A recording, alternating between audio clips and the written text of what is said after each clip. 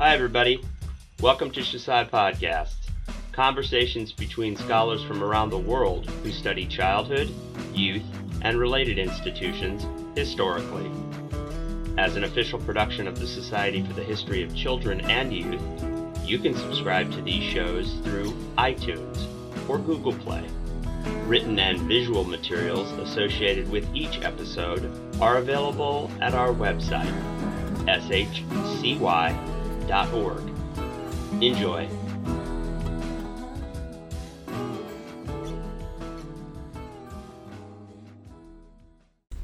Hi, I'm Deborah Levison, co-editor of the book Children and Youth as Subjects, Objects, Agents, Innovative Approaches to Research Across Space and Time, published by Palgrave Macmillan, and I'm going to moderate this conversation. We're gathered in Minneapolis, Minnesota to talk about how this book came to be and how it can be useful to instructors and students of childhood. And with me are my two co-editors, who are also chapter authors, MJ Maines and Francis Vavris, along with three other chapter authors, Emily Bruce, Beth Lefebvre, and Elena Albaran, who is remote. We thank the Liberal Arts Technology and Innovation Services at the University of Minnesota for its technical support of this podcast recording. So first, let's detour back to 2013 when Fran and I first proposed a collaborative research circle on the topic of children and youth as subjects, objects, agents, lives and livelihoods in the Global South. And we call it YASOA for short. We receive funding and other support from the University of Minnesota's Interdisciplinary Center for the Study of Global Change, and we're grateful for that. So, Fran, can you talk about our intellectual journey and how this all came to be? Certainly. Thank you, Deborah. As Deborah noted, we were the first co-facilitators, and then a few years later, MJ Maines joined us. Quite a few of the original members of YASOA, both doctoral students and faculty, came from our units at the university in education and public affairs, but then others in the liberal arts, especially anthropology, history, sociology, joined us as well. Our goal was to foster the formation of an interdisciplinary group of graduate students and faculty to explore the lives of children and youth in the Global South. We began with members who were focused primarily on contemporary issues, but we expanded the focus temporally and geographically to include children and youth in the Global North as well. More specifically, this interdisciplinary research circle or research collaborative examines the ways that children and youth are constructed as individual subjects in different theoretical frameworks and development discourses, as objects of policy interventions in different domains, and as agents who act on the world and make meaning amidst conditions of social and economic marginalization. This is how we came up with the three main sections of the book: subjects, objects, and agents. Our YASOA group has also done a number of other things in addition to work on this book. For instance, we've held writing workshops where members have presented ongoing research and writing projects, and this process has helped to launch a number of publications by YASOA members. We've also met most summers to read and discuss books about children and youth in the Global North and in the Global South. So this is a bit of information about our journey to date. And MJ, how about the book? How did that happen? Okay, so that came out of this research circle, and like all the other dimensions that Fran has talked about, the book is also interdisciplinary and collaborative, and it involves the research in progress of work by faculty and graduate students, and all of us reading each other's work and thinking about it and crossing over those borders that disciplines often mark out. We began discussing the idea for a book in fall of 2017 within the YASOA workshop, and we invited members of the workshop, but also outsiders from the University of Minnesota who had come and given great talks about their projects to us that we felt would be particularly interesting to have involved in the book. We invited them also to submit chapters. And these were meant to be brief chapters that discuss the substantive research they were doing, but also we did ask people to do a sort of self-reflection about methodology and their positionality within and across disciplines. We then had a series of brainstorming sessions in the fall, and these were followed by a 2-day intensive writing hunker in the winter of 2017-2018, where local members actually sat down together and wrote together over a couple of days in the same room and with snacks.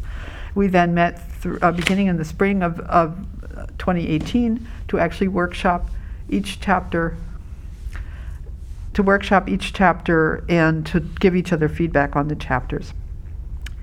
This was followed by comments from the editors, and then a revision process from summer of 2018 through the summer of 2020. We also worked with graduate student editors to make sure we followed the interesting format that Palgrave Macmillan editors had suggested to us to make this book really accessible and useful for teaching, for example, including things like glossaries in each chapter and questions for discussion. And the book was then published, still in the midst of COVID, in the summer of 2021, and we finally had a real in-person book launch this year in the spring of 2022. So we're really happy to see the book out now. And we are really happy to have this occasion to talk to particularly this audience of historians of childhood and youth. And so the authors who are represented here today will mainly be talking about historical research. But again, I think what was interesting about the interdisciplinary collaboration is that the work that the historians in the group, have been doing with sources were also so informed by the work of our colleagues in other disciplines and their questions, their approaches, their interest also in child-centered and child-centered research, child-involved research. And so we've learned a lot. Even though this group is primarily historians, we really want to emphasize here how much we've learned by going across disciplines. Well, and Elena Alberon was a speaker brought to Minnesota by the Yassoa Collaborative in 2016, and her presentation was so great, so engaging, that we immediately thought of her as a contributing author once we came up with the idea of producing a book. Elena is a historian of childhood, so we thought we had some idea about what she might write, but we were completely wrong, marvelously wrong. Elena, can you talk about the very unusual documents you wrote about? Yes, thank you, Deborah. In my normal life, I'm a historian of Latin American childhood and in particular Mexican childhood, early and mid 20th century Mexican childhood. And I had spent the better part of a decade and a half fixated on a quest for child-produced documents and concerned about my analysis of those child-produced documents. Incomplete, but compelling records of the past documented by children at the moment that they were living through. So I also thought I knew what I was going to be contributing to this project, but my participation with the Yassoa group coincided fortuitously with a more menial project of cleaning out my basement. And while I was cleaning out my basement, I came across a trove of my own child-produced documents, my own childhood diaries. I sat there in the basement confronting a conundrum of whether or not I was going to keep these closed forever from public view, or as my, inclination as a historian of childhood looking for stuff written by kids by a child's hand, I kind of wondered what would happen if I cracked those volumes and looked at them through the lens of a historian and try to analyze my own past with a more professional outlook. What I decided to embark upon was an experiment, a laboratory of sorts in which I brought together my participation as a childhood historian with my role as an adult rememberer of my own childhood. And I thought by bringing these two components together, I might be able to complete the circle, or to, as I posit in the chapter, sate the desire to know the unknowable about the child subject. I was that child subject, so I thought this would be a pretty easy venture. But what I tried to do was subject this diary to the similar processes that I would, to recreate the conditions that I face when I first encounter a child-produced document in the archive. And what I turned up was some really surprising conclusions about my own childhood and about myself as a historian that I didn't think was possible in a story that I would have written about my own life. Okay, but you can't just stop there. That's such a tease, Elena. Tell us how you did this. Go ahead. After looking at the diary myself and sort of going down memory lane a bit and being surprised about things that I had forgotten, I realized that really wasn't going to be enough to piece together an objective reconstruction of my childhood. And so I decided to put the diary into the hands of a couple of other focus groups, if you will. So first I submitted a few pages of the diary decontextualized to some undergraduate history methods students who had a bit of experience with reading primary source documents. I didn't tell them I was the author, and I didn't give them the whole thing. I gave them a few pages, and I asked them to draw some conclusions about who the author was and their circumstances. They were able to reconstruct some accurate details about the child subject's life, geography, socioeconomic status, and so forth. But because of the incomplete nature of the documents that I had given them, stripped of context, they also came to some very alarming conclusions based on miscues from the pages, things that I knew were intended, but that aren't clear from the writing of what might have been intended. And it showed to me that they were able to draw some very different conclusions about the child author of that diary than I knew to be true. That immediately threw me into a panic about some of the conclusions I had been drawing about my own child subjects whose incomplete documents I've been encountering in the archival record. And so it gave me quite a bit of anxiety as a historian of childhood about my ability to draw sound conclusions about the livelihoods of children of the past. So I submitted the document to yet another focus group, which is a colleague of mine, a fellow historian of childhood in Mexico City, Susana Sosensky, who also is an expert in child diaries. I didn't tell her I was the author.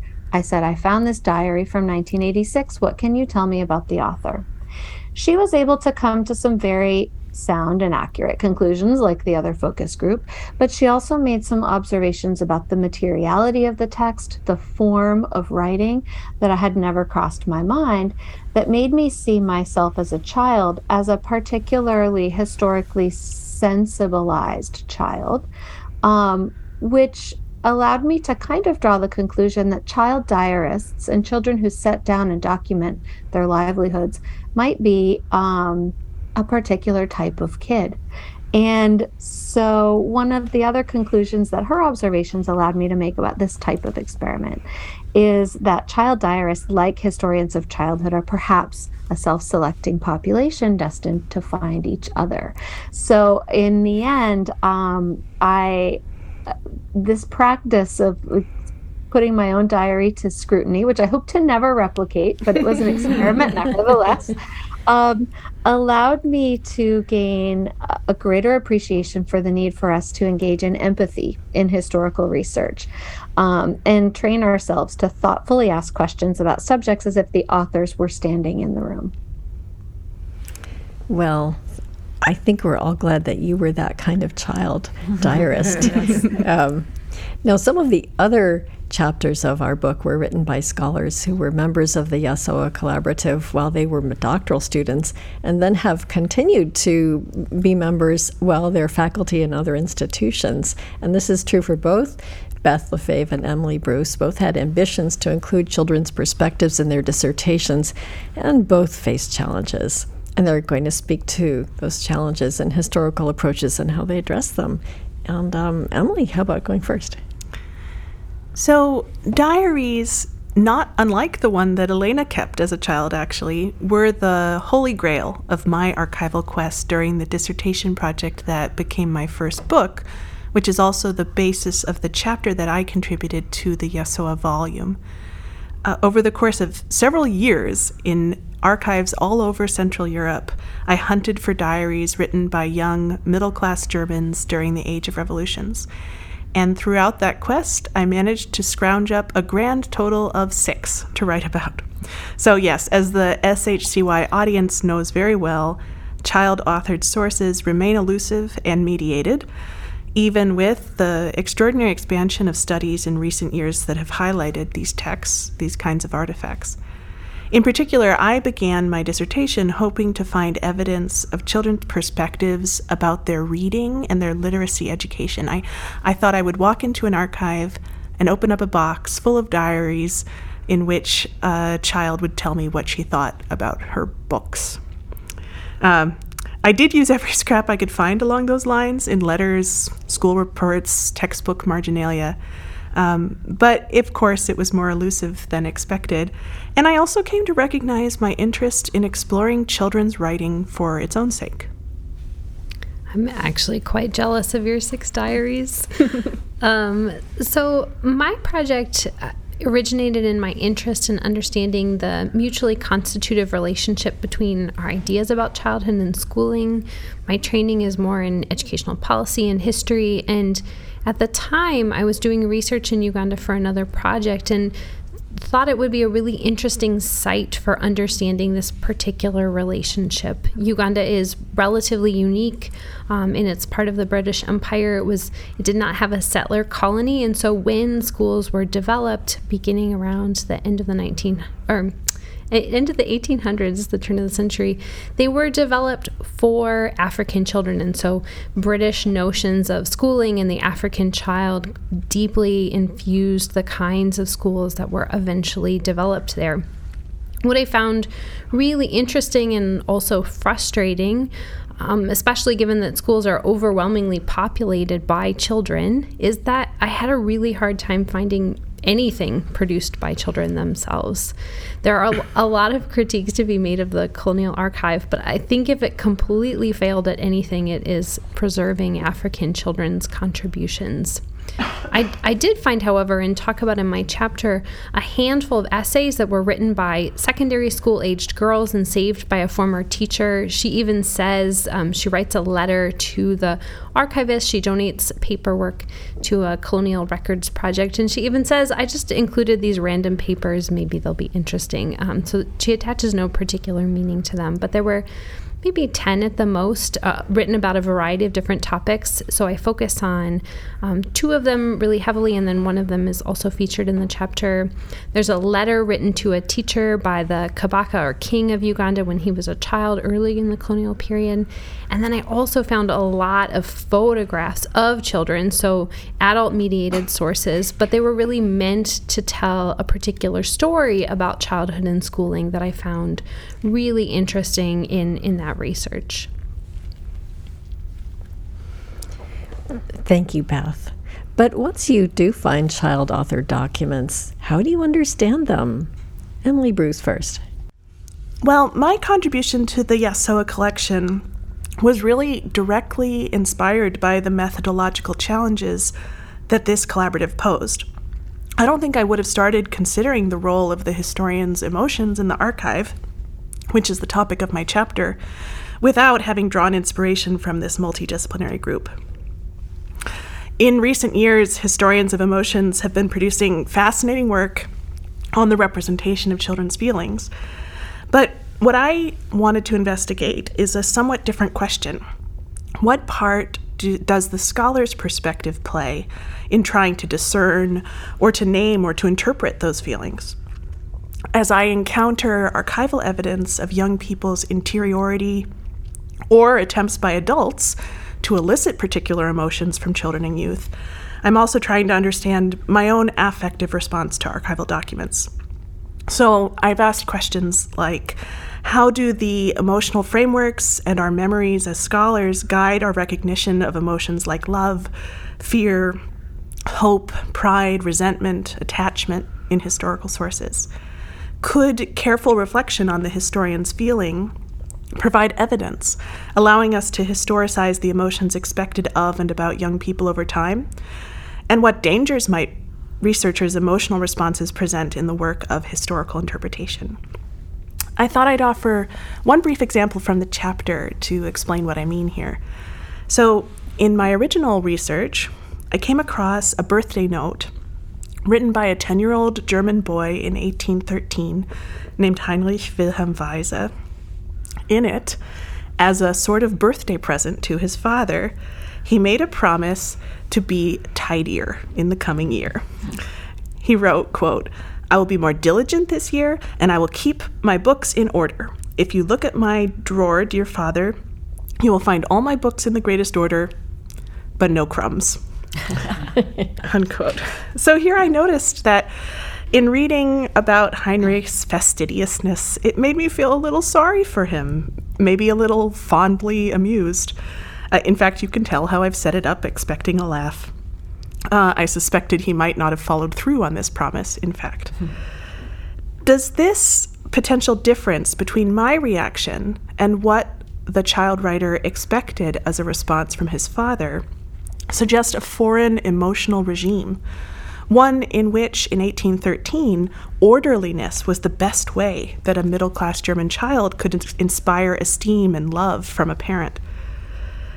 Yet again, perhaps Heinrich's father shared my amusement at his son's zeal. In the chapter, I pose questions like this and consider examples where this technique of secondary analysis reveals continuity in emotions across the centuries, differences between generations, as well as potentially misleading traps for my understanding of the emotions that resonate in child-authored sources. This is Beth again. I ended up finding it particularly helpful to distinguish between the different kinds of sources I found in terms of child-focused sources, so sources that were written about children and were intended to represent them in some way, and then child-authored sources where children took a more direct role in the creation of a particular document. So this chapter in the volume focuses on kind of two groups of documents organized in this way. Again, a lot of the child-focused sources I found were photographs. Many of these were taken by missionaries and sent back to missions agencies, family members, and then in later periods, some of them were actually commissioned by particular schools or the Colonial Service. You start to see more sort of advertising for the Colonial Project in a coordinated way, demonstrating what was being done. And these child-focused sources often seemed to serve a dual purpose. Some of them highlighted the otherness of African and African children, underscoring their progress. I'm using air quotes here for those terms. That was the kind of this progress toward evangelizing or civilizing them. And so you'll see somewhat of a progression in the photographs from earlier in the period where children are meant to represent sort of backwardness or a need for civilization, and then later you'll see children wearing school clothing that would have felt very familiar to a British viewer. I actually had the privilege of seeing girls in Uganda today wearing dresses that looked very similar to some of the ones that I saw in the archive, and so there's this kind of sense of progress and familiarity that develops.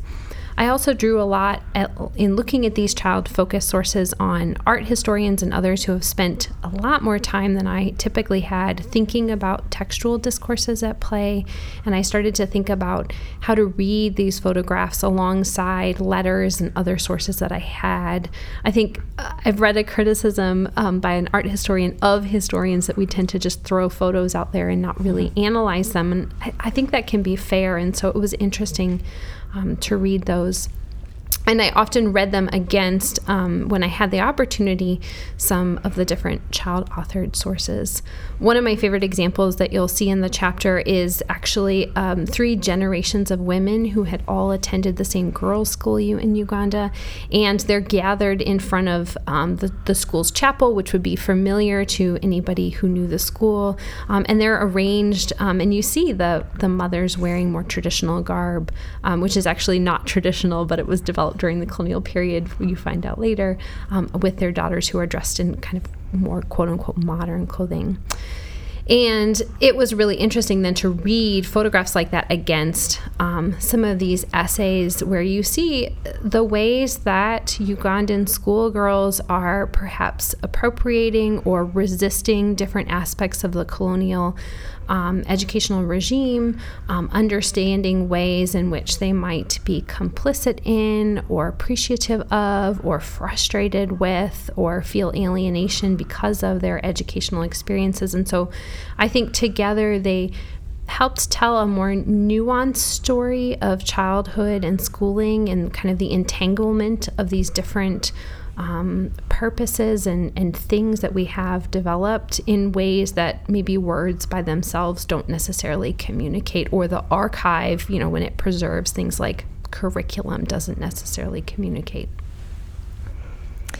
Beth, it's so interesting to hear you talk about images and how historians interpret them or don't interpret them. And I know that's something MJ really wrestled with in her chapter. So why don't you tell us about that?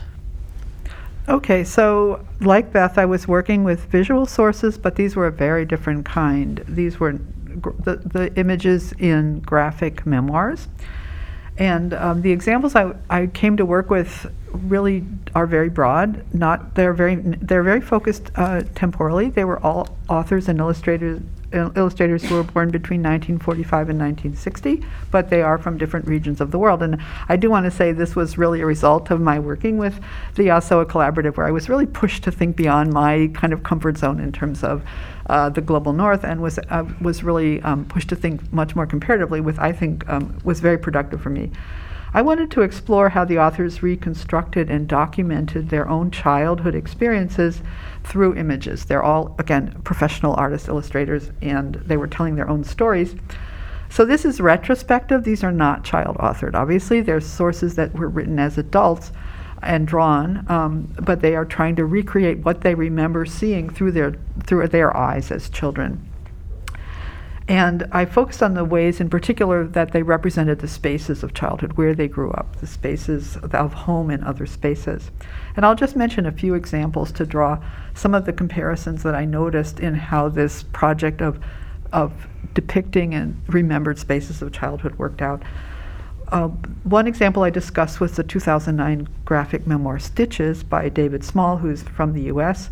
And it tells his story of growing up in an emotionally cold atmosphere, and also his bout with thyroid cancer, which actually literally made him voiceless. So drawing was his salvation as a child, and it became his profession as an adult.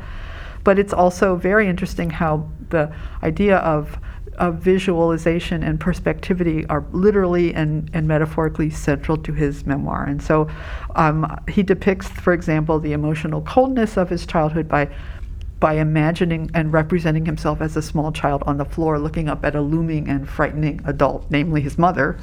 And so you see this from the beginning, this kind of perspective of a subject, but a subject who's very powerless.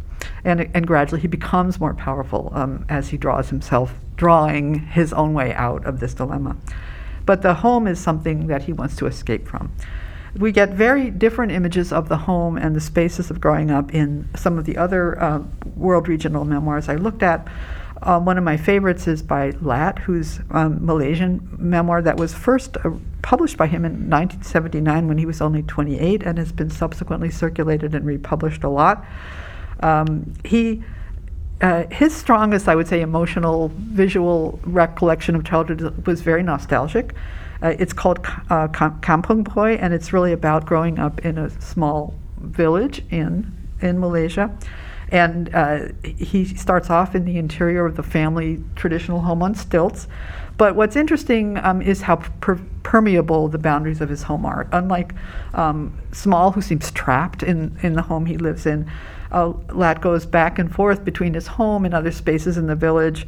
The memories are comic and sweet. In fact, he's often doing things that are sort of naughty. He's running away from, he's supposed to be taking care of his younger siblings, and he disappears off to join a gang of friends fishing or something like that. So a lot of it is very nostalgic, very sweet, very comic. And there are adults around, but they're not playing a big role. They're kind of watchful, but basically he's on his own and with his buddies a lot of the time. And I think, again, the notion of nostalgia is very interesting here because the family home and the sort of whole life of the rural village is something at the point in time when he's an adult, which becomes sort of generally nostalgic. It's becoming a very highly urban society, and so people are fondly wanting to remember a sort of different background. So here for him, home is not a place to escape from, a trap, as it was for Small, but it's actually a space to go back to, which he actually does when he's an adult. But I also want to talk about a third example, which is like neither of the other two, even though this is a home that's also permeable, but in a way that's actually frightening. And again, there's no desire to return.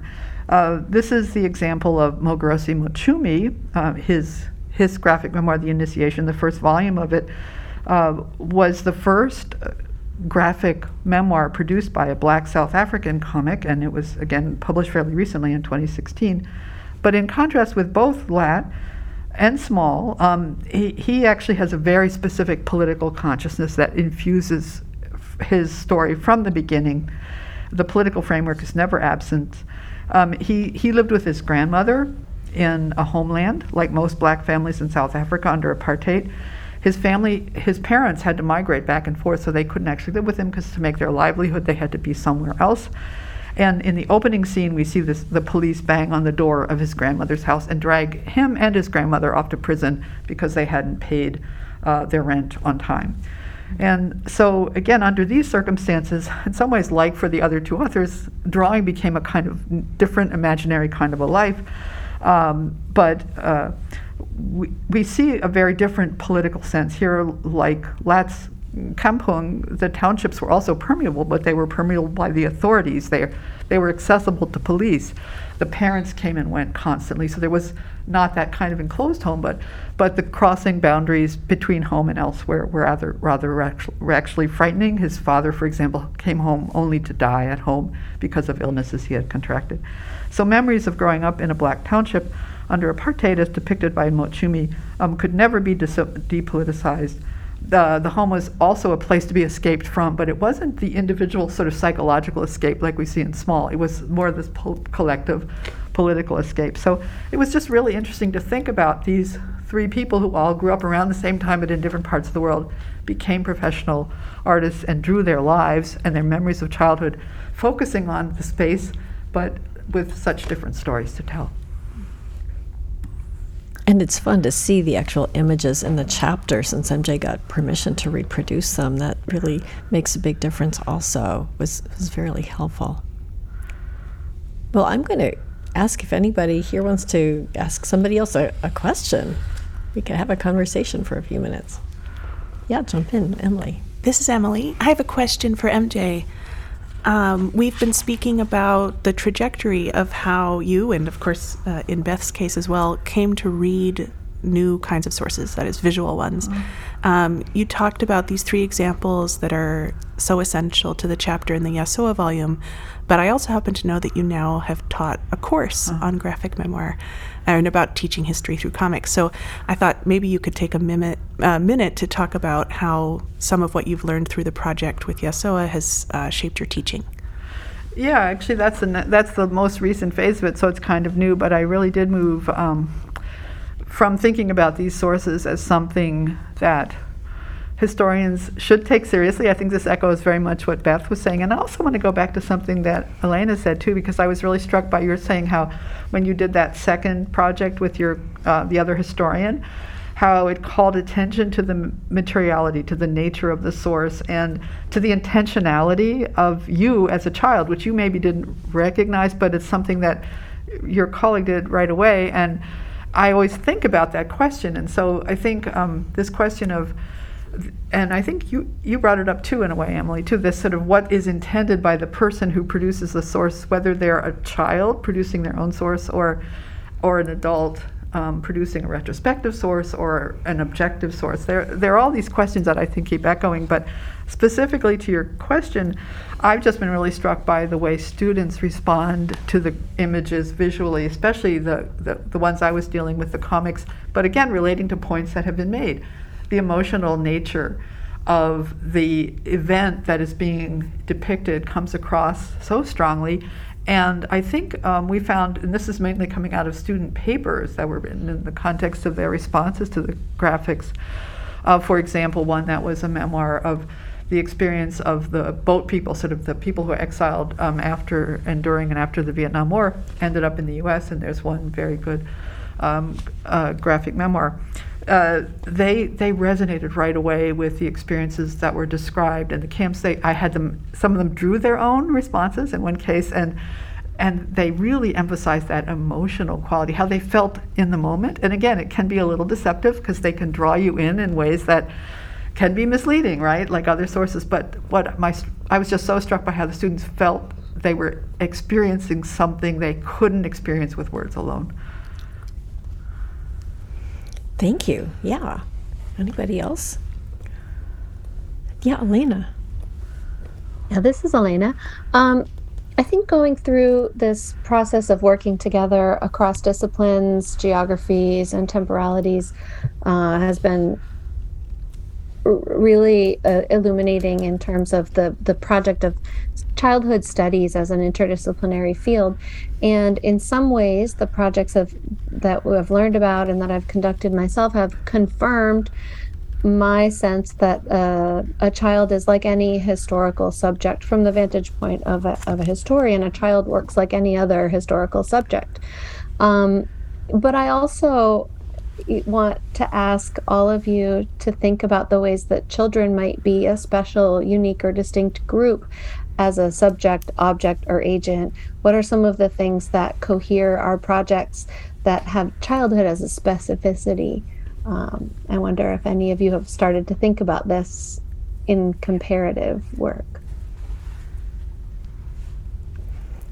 That's an interesting question, Elena, and perhaps I'll jump in. This is Fran, and I'm in the field of education, specifically comparative education. I think we tend to think of children as subjects in the making. Schooling is one of the most important social institutions for the shaping of young minds and young bodies, and also producing certain kinds of governing systems for children to be productive citizens in the future. And I think the work with the Yasoa Collective has helped me to think about this not as a project of the 20th century, but one that goes back far into the past, and one that is likely to continue into the future. Schooling, education are so central to what we do between generations, and so I think that looking comparatively, temporally, and geographically can bring about a great number of benefits for students of ours who are academics, and also students of ours who are practitioners. Future teachers and future teacher educators also benefit from this comparative approach. I'll also jump in here. This is Beth. I think this work has been really interesting and affirming. I actually used to be a classroom teacher. I taught first and second grade before returning to graduate school. And so in many ways, I think this collaborative confirmed something that I observed many times in the classroom, which is just that kids can come to completely different conclusions about the same set of things, sometimes perfectly logical and also wrong conclusions about the same sets of things. And I think that there's a value to consider really any discipline.